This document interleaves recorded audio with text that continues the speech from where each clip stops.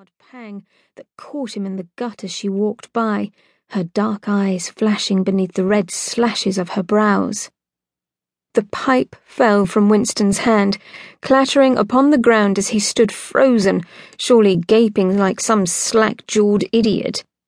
She did not appear to notice him, but kept walking, her long legs eating up the ground, taking her away from him.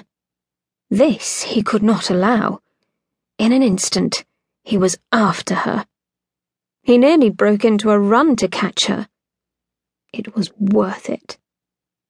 The scent of book leather and lemons enveloped him, and his head went light. Books and clean woman?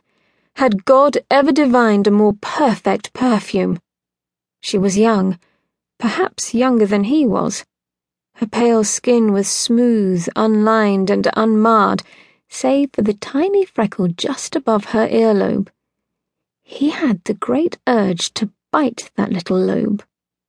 She did not break her pace, but glanced at him sidelong as if to throw out a warning. He did not blame her. He was being unspeakably rude approaching this young lady without a proper introduction.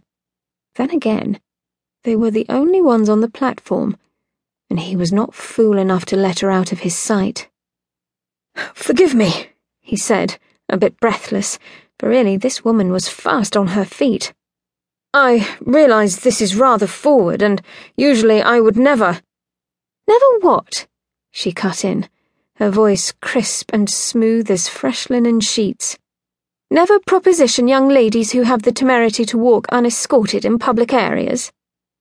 Well, now that he thought of it, she really ought to have a guardian with her.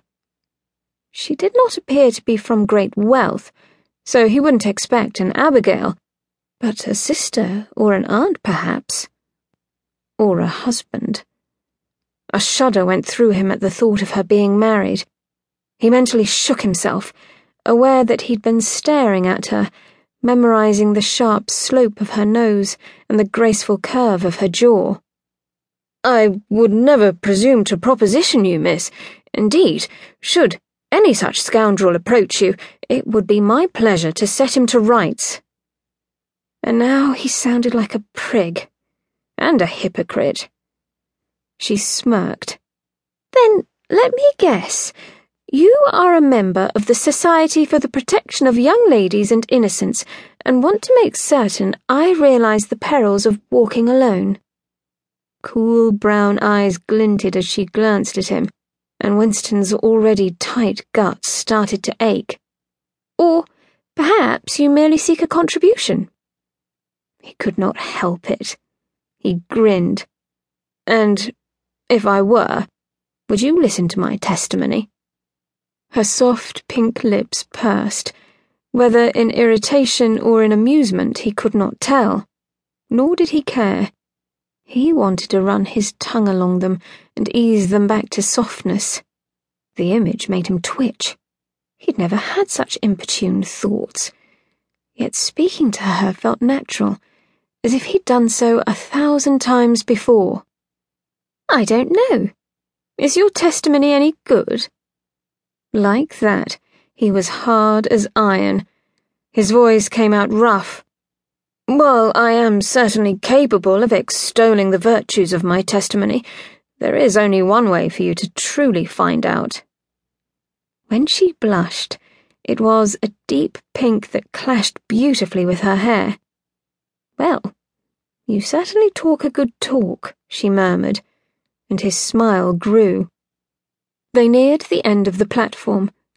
Behind them the train gave one last loud whistle. His cheeky miss quirked one of her straight brows. "You'll miss your train, sir." "Some things are worth missing, and some are not." Coming to the stairway, she stopped and regarded him. When she spoke again, her voice was hard and uncompromising. "What do you want?" "You. To know your name, so that I might come to call upon you properly." He made a leg, the extravagant sort he'd done at court recently. "Winston Lane at your service, madam." For the life of him, he did not know why he'd held back.